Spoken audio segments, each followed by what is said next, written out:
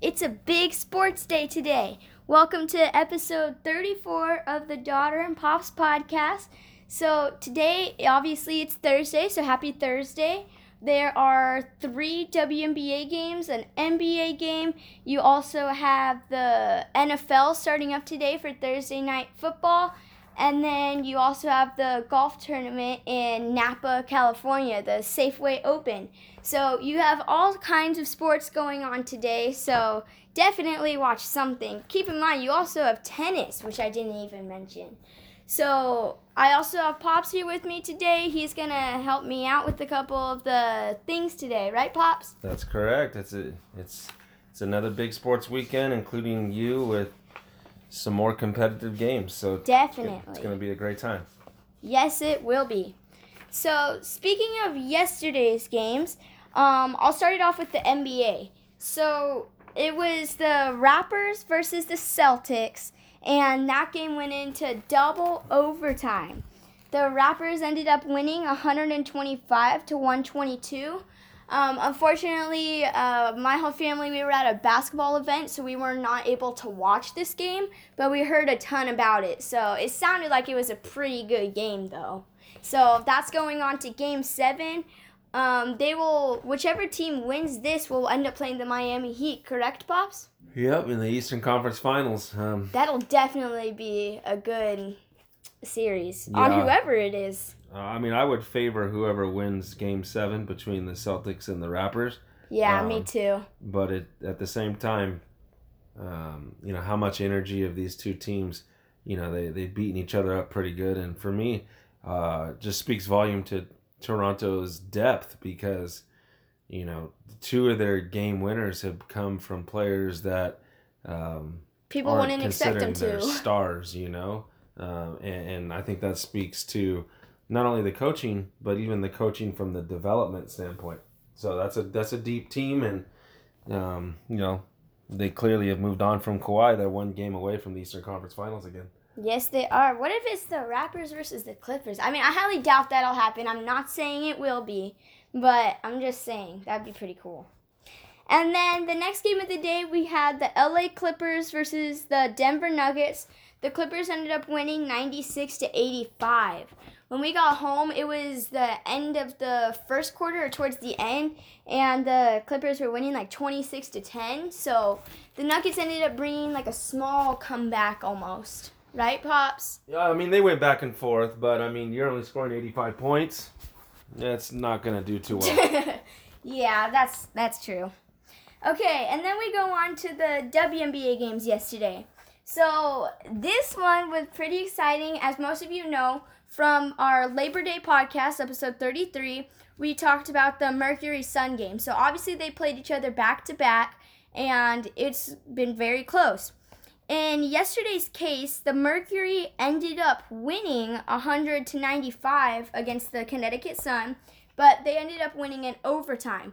Skylar Diggins-Smith, I think it was like 3.4 seconds left on the clock, and they had to inbound it from full court, so that was tough. And she made a nearly half-court buzzer beater to go into overtime. So that was very impressive by her part. Yeah, it was. She went up to Rike to take it, into OT. That was a game too where the Mercury got out to a great start, but Connecticut did bring it back. So Connecticut's showing some fighting heart. But yeah, no, the Mercury, they're doing well. For me, and with the WMA games yesterday, it's all the games going over the posted totals. Obviously that tells me that teams are looking forward to either advancing into the playoffs or leaving the wobble. Because all these games, there's not a whole lot of defense being played, or everyone's just making their shots, or a combination of the two. Probably a combination, Pops. And then we go on to the Dream Sky game. The Atlanta Dream ended up beating the Sky 97 to 89. The Chicago Sky are really struggling right now. They got off to a fantastic start, and I think, we weren't too surprised by how great of a start it was, but we're surprised on how big of a drop they're in right now. Like, they're going downhill. Obviously, Azura Stevens was a big factor in them playing at the beginning. So, shocked with Chicago struggling. I really am. I'm very surprised. Yeah, I think just about everybody is. And then the last game of the day was the Seattle Storm against the Dallas Wings. Pop's Wings held it pretty close going against the best team in the WNBA, in my opinion, because they have the best record and they're playing so well. The Storm ended up winning 107-95, so it was only a 12-point game. I think that was the case the last time they played too. So they're keeping it pretty close. Going against those big teams, the Wings are actually playing very well. Pops, anything to say about your Wings? I mean, you sound like you're the owner of them. they're competitive, you know. I think they're like when you go to Buffalo Wild Wings and you get that extra spicy sauce. You know, they're just tough. They just keep competing, and you know, like I said at the beginning of episode 1, and now we're over 30 episodes in. They're better than most people give them credit for. Definitely, I totally agree with that. And then, real fast, before we get into our WNBA games, I do want to touch on the football game today. So, my mom is so excited. In the last episode, you could just hear in her voice how excited she is. She is decked out in all her Chiefs gear, and oh my goodness. We have the Houston Texans versus the Kansas City Chiefs, right? Houston? Yeah, you're right. Yes. So, as you say, we kind of have to root for the Chiefs almost. Oh, we have to. Yeah. And I told my mom I'm wearing a little bit of red on my shirt just for the Chiefs. She said it's only a little bit, so she's probably going to make me change, actually. She will. She's crazy. She's crazy when it comes Lily's wearing the Kansas City Chiefs dress right now, Pops. I'm not surprised at all. Oh, my goodness. Okay, well, I just had to touch on that because that was pretty funny. I think most people think the Chiefs are going to win. I don't. It's not really going out on a limb there. They're favored by almost 10 points. But Houston, I can't help but think that they haven't forgot, you know, when these two teams met in the playoffs last year, and pretty sure it was I think it was 21 or 24-0 Houston in the first quarter. So. Oh yeah, I remember that one. Yeah. So and Deshaun Watson, you know, he's no joke. And Houston can score points. And I think it's going to be, you know, this is the season. There's been no preseason games. So there's been no, like, you know, true, like, going back and forth, game planning and stuff. So I always think that usually affects offenses. When we're talking about the NFL, I think it affects offenses more than it does defenses, just because usually timing is off as it relates to running against live people. So, you know, when you normally watch preseason games week 1, I mean, offenses are way behind defenses. So I guess what I'm trying to say is this could be a lower scoring game than what most people think. I can understand. That makes sense. I could agree with that. Okay, well, moving on to our WNBA games of the day, because everybody knows that's my favorite part of the podcast.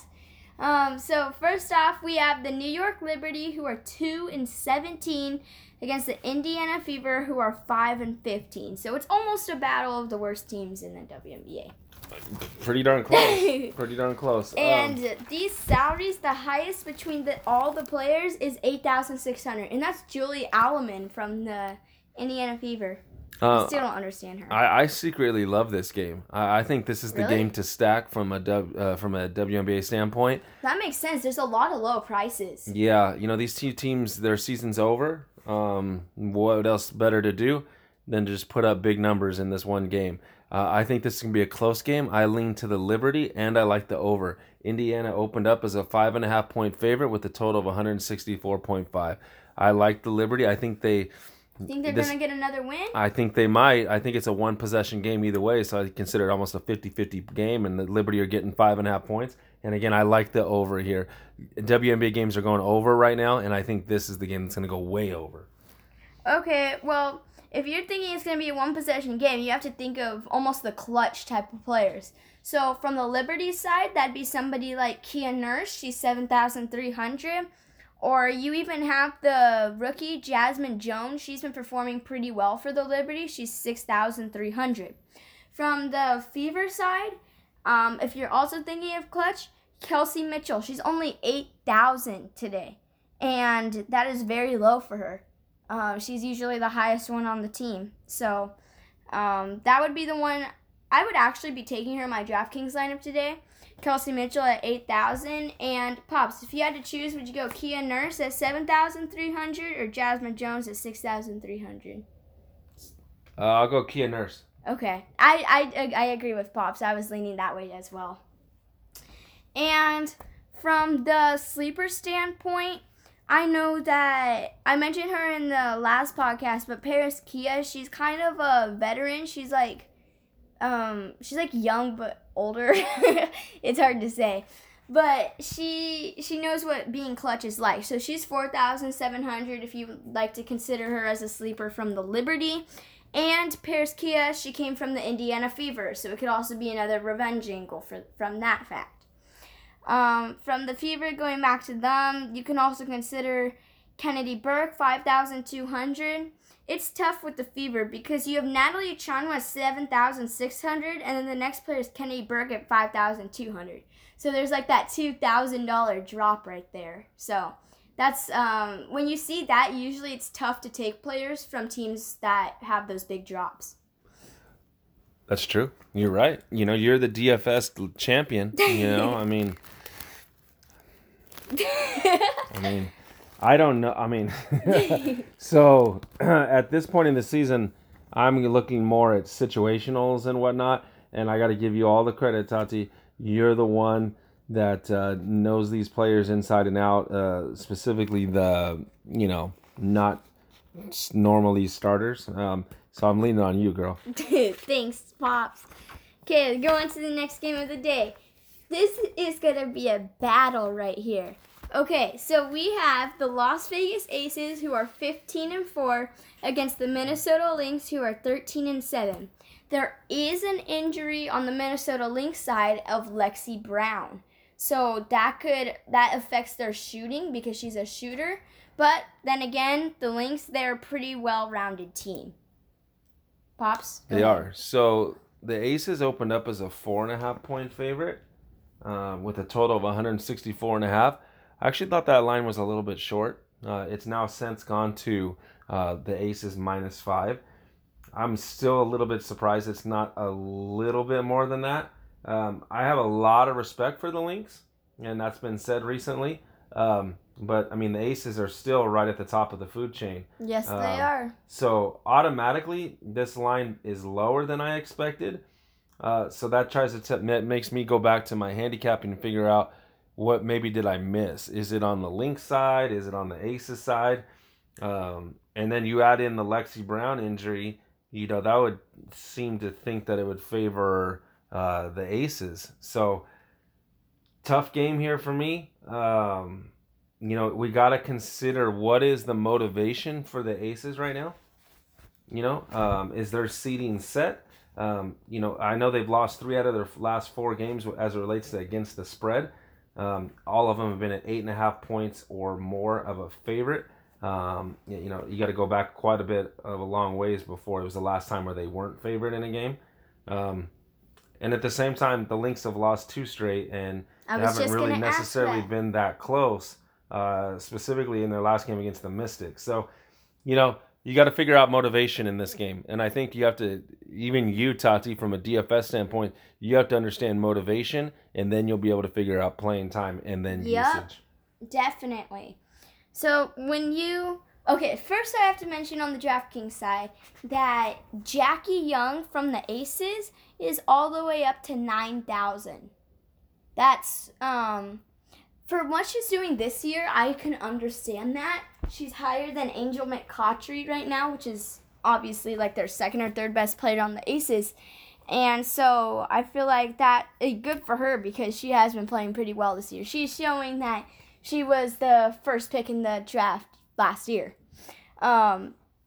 So from the Aces, A'ja Wilson, she's 12,000. I feel like that's quite a bit. I always know that when Napheesa Collier and A'ja Wilson go up against each other, it's a pretty good matchup because both play defense and both have good offense. And then you throw in the mix somebody like Damaris Dantas from the Lynx. She's 10,100. which is actually pretty high from her. I'll be staying away from that because normally when you see like a player that's not too much known over 10,000, that's kind of tough to take them. From the Lynx, it's a tough one. I mean, if you're thinking of Lexi Brown being out, you lean more towards the Odyssey Sims. She's 6,400. She would be their other option, but I'm just not too sure about it. I think it's going to be tough. From the Aces, I think that Danielle Robinson has been playing a lot better. She's 5,500.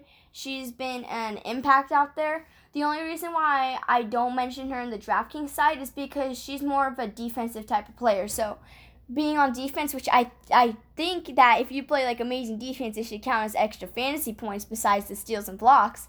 But she just doesn't get too many fantasy points. So it's tough to take her.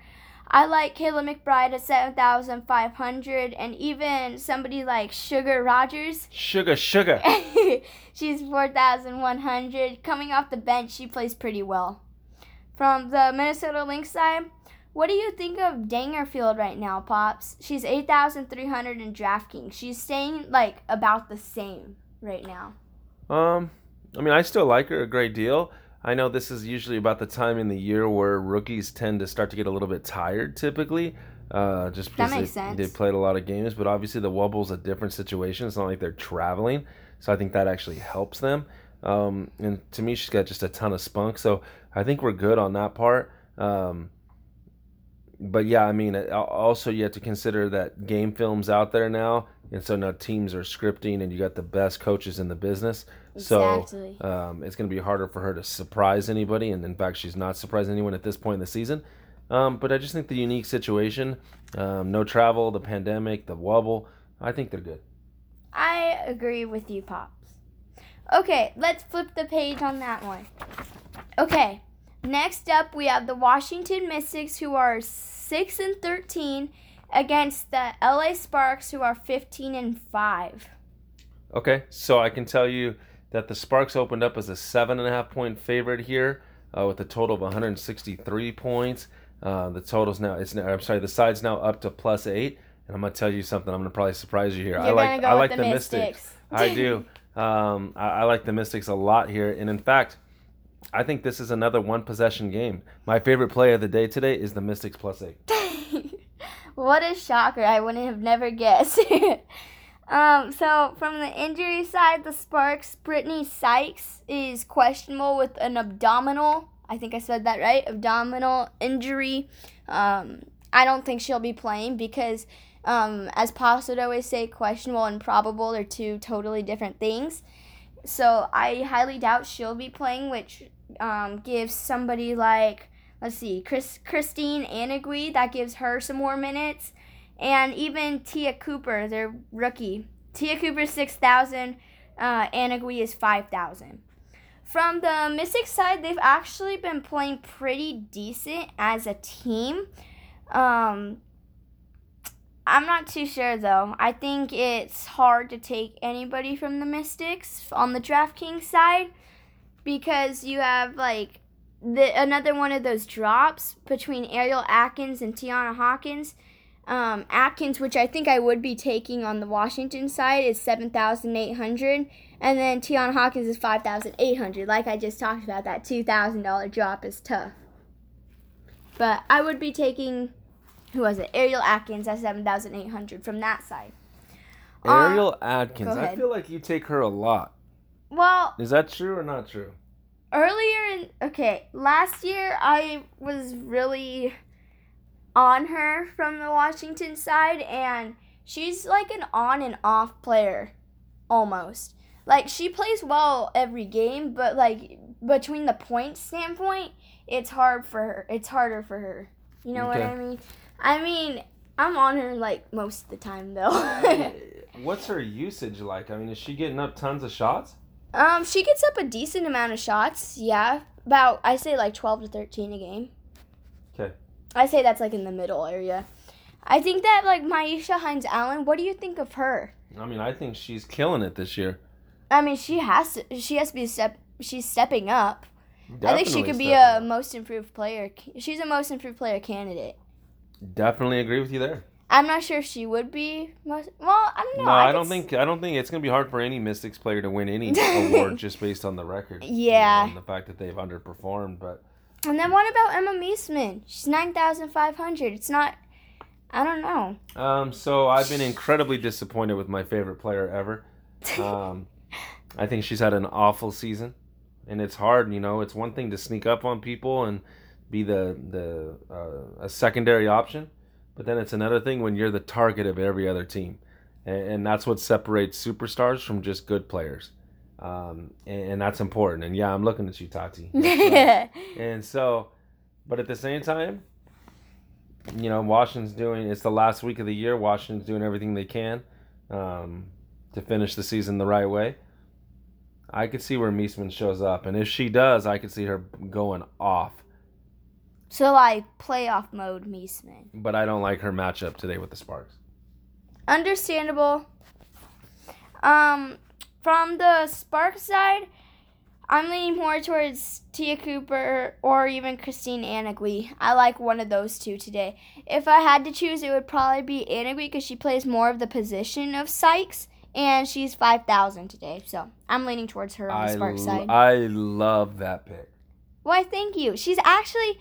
So she started off the year at like 3,200, and she really wasn't doing anything. And then when NECA was out for a little bit, she got more minutes and was surprising Derek. Who's the coach again? Derek Fisher? Derek Fish, 0.4. Derek Fisher. And so he started playing her more, and she's been stepping up in her minutes. So I like her today. Okay, and then that wraps up the WNBA on my side. Anything else from the WNBA on your side? No, just Liberty and Fever are going to score a lot of points, and the Mystics are going to surprise the Sparks. Okay. So then we have one NBA game today. We have the Lakers-Rockets game 4. Pops, who you got? Well, first let me say this. In the last game that the Lakers-Rockets played, I feel like the Lakers were playing pretty well. I thought it was the best game they played so far in the bubble. Yes. That's why you get and they needed that. That's why you get a long while from me. I don't think we can sleep on the fact that they're watching the Clippers the night before, and now Clippers have a 3-1 lead.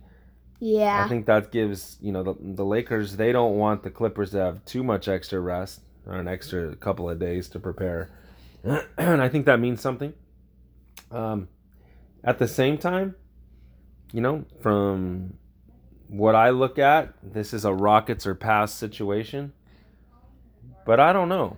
I really don't know. I think Rajon Rondo has been exactly the spark that the Lakers needed. Spark. Right? And so, to me, all bets are off. This spread is low. I'm a little bit surprised it's not higher. So, again, that scares me a little bit with the Lakers. I think this is the game. Tough game, honestly. I'm going to be watching as a fan. If someone's up big at halftime, I'll look to back the other side coming back in the second half. I would like to think this is going to be a lower scoring game, just because I feel like we're getting down to nitty gritty time. So yeah, I don't know. I could only lean to the under.